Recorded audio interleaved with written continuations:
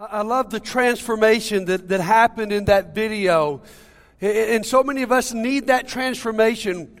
We relate to the words of the song. I love this line. I don't want to spend my whole life asking, what if I had given everything? Instead of just going through the motions. So many of us look at our life and that's what's going on with us. We're just going through the motions. Often we come to an assembly like this and we say, don't just go through the motions. Let something happen. But this morning I want to talk about an area of our life that I think we're even much more tempted just to make it through, just to endure it. And that's our work life. In fact, I ran across a statistic this week that sort of blew me away. It said this, if you're taking notes, here's your first thing to write down. 87% of workers in America are disengaged from and miserable in their jobs. Is that not shocking to you? That it even could be close to that, 87%?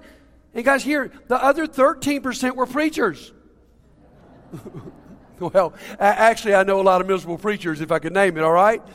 Guys, it is so challenging for us to enjoy, and as the Word said, rejoice in our work. Let's just go ahead and be honest here as we begin. Work can be the most frustrating place on the planet.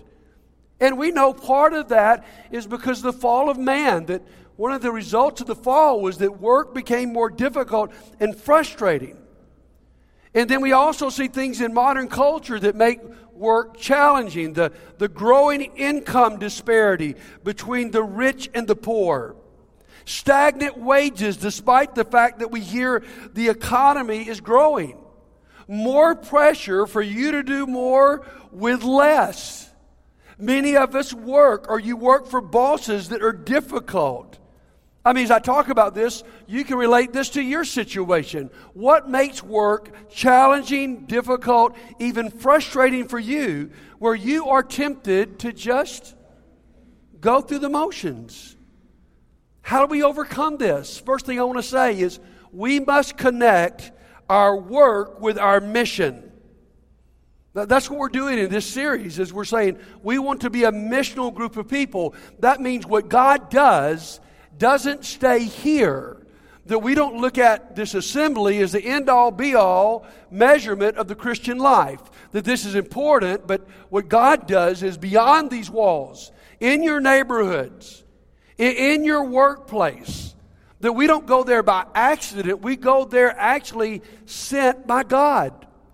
And my friends, as we gather that sense of mission, things begin to change. I quoted from a writer last week to our college students. It was that the college campus is the greatest mission field in America.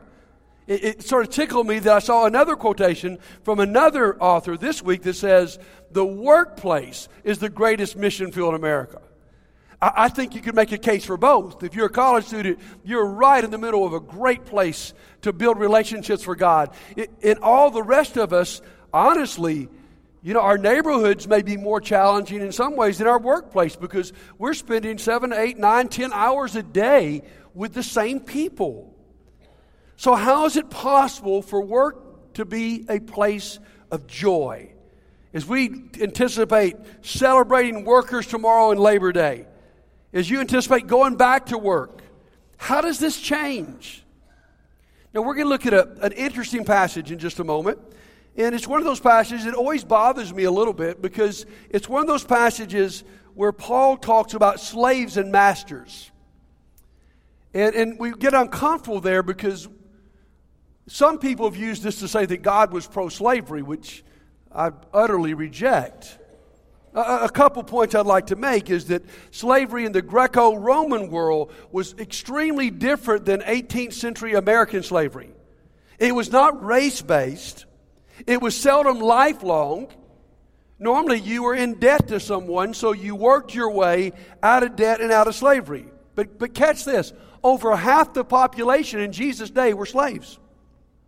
And among the slaves were doctors and lawyers and lots of people. It wasn't that unusual.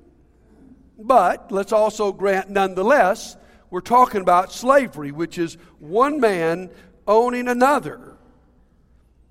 I heard a preacher say the other day that when it came to slavery, Paul got it wrong. That scared me a little bit, because I do believe this is by inspiration. And I think you'll see as we study today that Paul is busy laying the seeds of the gospel that will destroy slavery. It's Christian people under these teachings who've destroyed slavery across the world. But you also have got to understand that Paul is seeking to deal with people where they are and where they've got to live out their faith right now, not later. And today, Paul has got to deal with us, not in the ideal world we'd love to be in, but in the world that we are. And so let's go and listen to what Paul says. I think it's very analogous to those of us that are employees and employers. Verse 5, Ephesians chapter 6. Slaves, obey your earthly masters with respect and fear, with sincerity of heart, just as you would obey Christ. Obey them not only to win their favor when their eyes on you, but as slaves of Christ, doing the will of God from your heart. Serve wholeheartedly as if you were serving the Lord, not people, because you know the Lord will reward each of you for whatever good they do, whether they are slave or free. And masters, treat your slaves in the same way. Do not threaten them, since you know that he who is both their master and yours is in heaven, and there is no favoritism with him. My friends, there is no favoritism with God is the death knell to slavery. But what can we learn about this? How do we make this missional shift at work? Let me give you some important points. First of all, we must have a new view of work. And this goes way beyond what Paul's writing here. This goes back to creation. The first thing we learn about God and His character in Genesis is that God was a worker. Every day of creation, God would stop and enjoy His work and say it was good. But this didn't stop with God. When God set Adam and Eve up in the perfect paradise in the Garden of Eden, they weren't there just as goof-offs. They weren't there just to retire and be lazy. They were given work to do. Paradise included and will include work. And so we that are made in the image of God find that work is necessary, first of all, simply to obey God, but second, it's necessary for our fulfillment. My friends, you were wired to be fulfilled with your work. Sometimes I get guilty because I get such a kick out of my work. And yet, you shouldn't feel guilty about that. God wired you to have that sense of fulfillment. That's why so many people who retire, even though they've been living for that all their life, you see, our American view of work is that work is a four-letter word, literally, you know. And that really the only reason you work and you work hard is to finally get to a point where you don't have to work. We've messed up a lot of people that way because retirement has been very disappointing to many people, because if they don't have work to be done, you can only watch TV so long, you can only surf the internet so many times, you can only clean your house so much. So a lot of people don't find fulfillment there unless they've got something to do. And here's an interesting revelation from many studies is, you know, these people who win the lottery. Think of this woman just last week. I think she won over $500 million. Now, what was the first thing she did? She quit her job. Now, here's what's interesting, is that studies say people that win the lottery are much more prone to depression and difficulty than people who don't. Now, here's what I'd like to say. I'd like to try it. How about you? I think I might could do better with the $500 million. Guys, what happens is you need work to be done. Work is not a curse of the fall. Work was found back in creation. So we need a new view. And second, here's the key. We need to recognize a new boss. Paul says you're serving as if you're serving the Lord. Listen to me. All of us need supervision.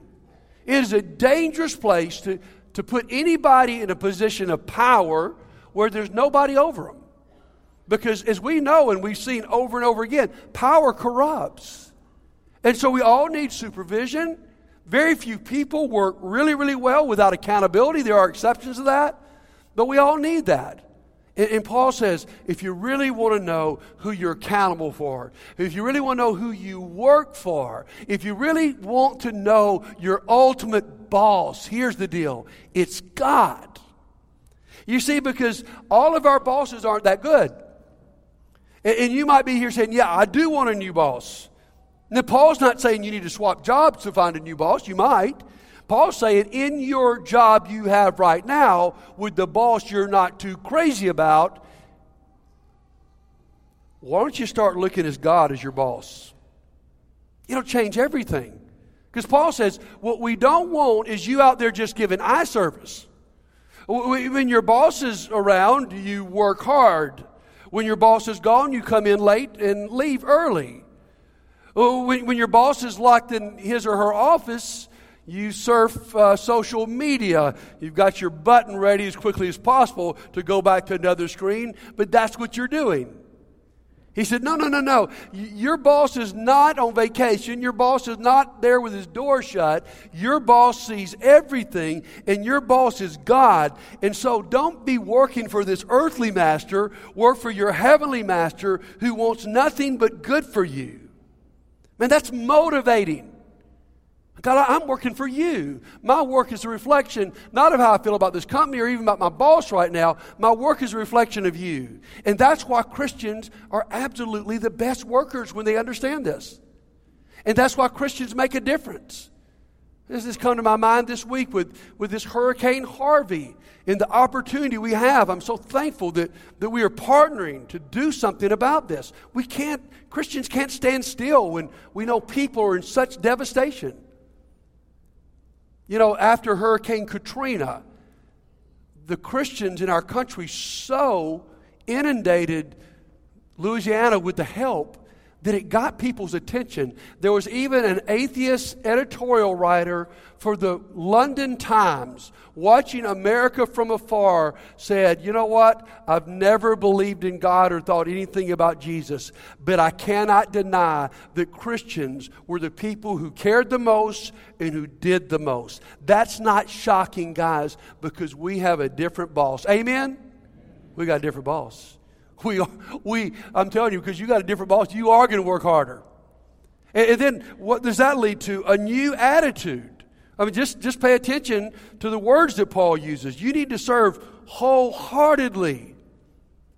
You know the difference in just going to work and going through the motions, just checking the boxes, doing the minimum you got to do to get by with it. And you know the difference when, you know what, you're going, you know what can I do? You know the difference between an employee who's going, you know what, is there more work for me to do? Could you hand me something? And the employee's like, okay, this is all you told me. Or the employer who's doing more than just looking after his bottom line. He's looking after your well-being. We do it wholeheartedly. We do it submissively. We do it sincerely, Paul says. So we have a different attitude. My friends, some of us today, as we're challenged by this lesson, we're going to have an attitude adjustment. Because our attitude at work struggles because we probably are in a difficult work situation. But Paul says, my goodness, if slaves can get a good attitude to their masters because they really work for God, please give me an excuse why we can't do better. It's a new attitude. And finally, this is the biggest, a new purpose. Because we got a meaning and a mission as we go to work. Guys, we've got to redefine what we think a Christian worker is. We've made the bar so low. Often we think a Christian worker is no more than someone who just doesn't pad their expense account, or a Christian worker is just someone who doesn't sleep with people around the office, or a Christian worker is someone who puts a scripture on their computer screen, or a Christian worker is the one who has the Bible study in the office. That's all nice. But a Christian work and purpose is bigger. Listen to me. Our purpose at work is to bring the kingdom of God to this earth. You see, ever since the fall, God's been in the restoration business. And when Jesus came, He began this recreation.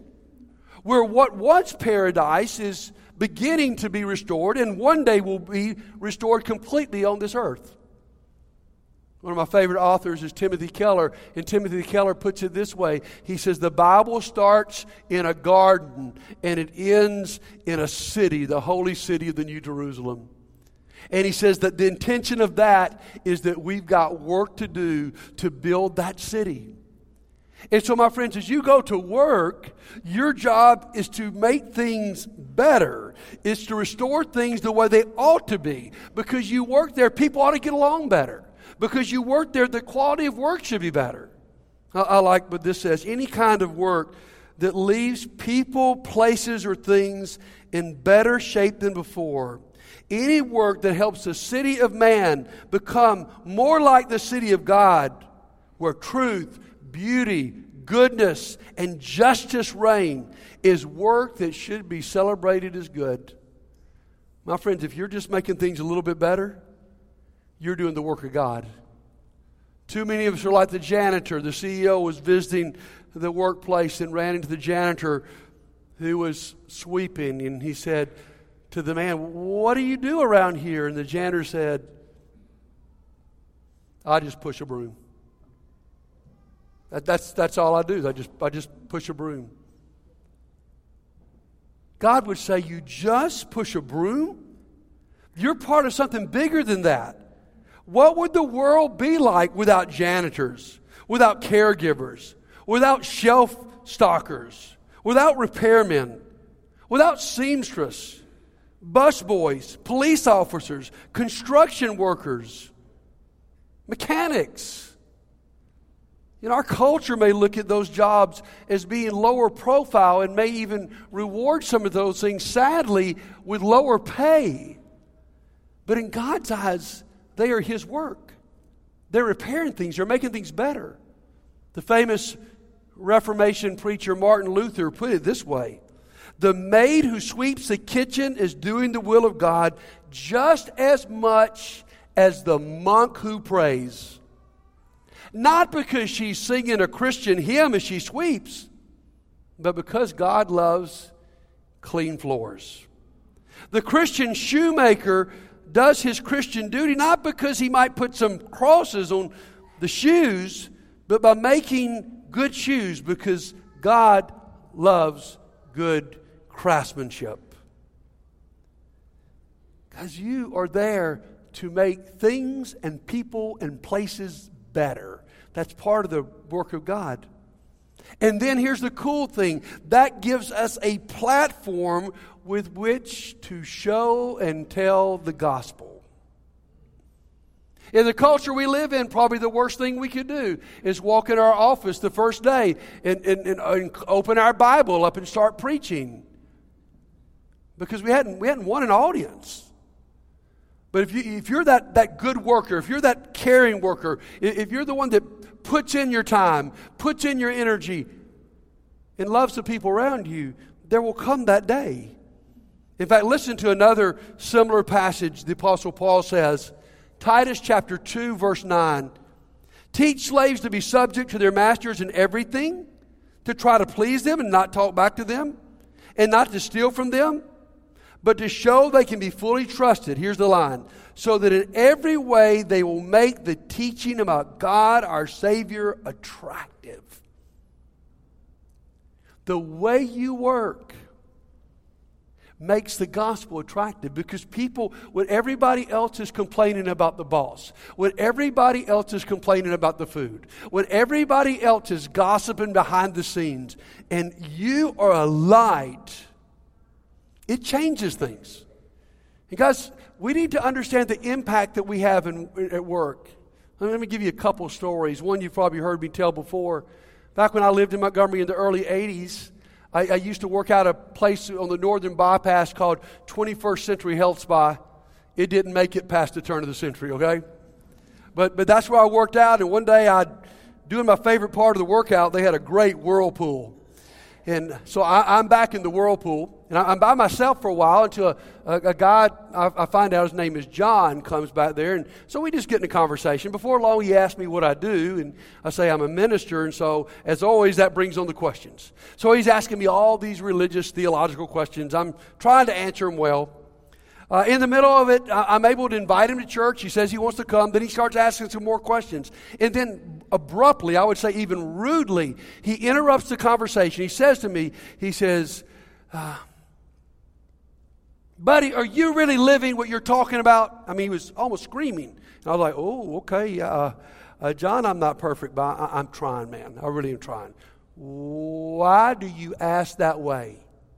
I'll never forget what he said to me. He said, buddy, I work in downtown Montgomery at the Alabama Supreme Court building. My desk butts up against another lady. The lady across from me goes to your church, and every day I hear her on the phone gossiping all day long.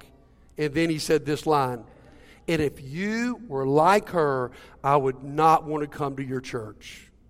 Now, what do you say to that? Here's what I said. What is her name?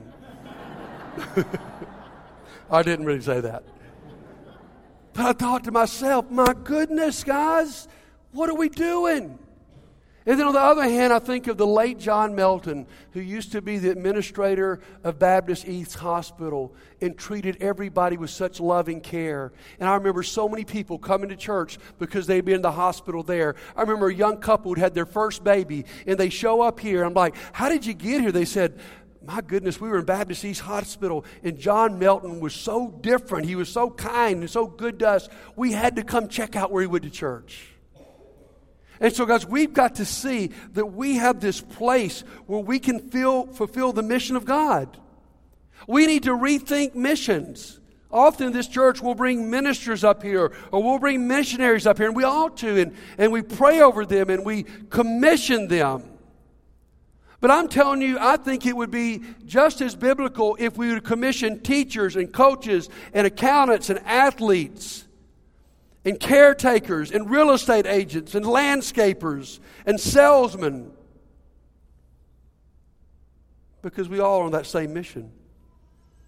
So, what are we going to do with this? Let me give you a couple shift steps this morning. Number one, some of us need an attitude adjustment. I mean, you've heard what Paul's saying, does what God's saying to us, and it is rather challenging.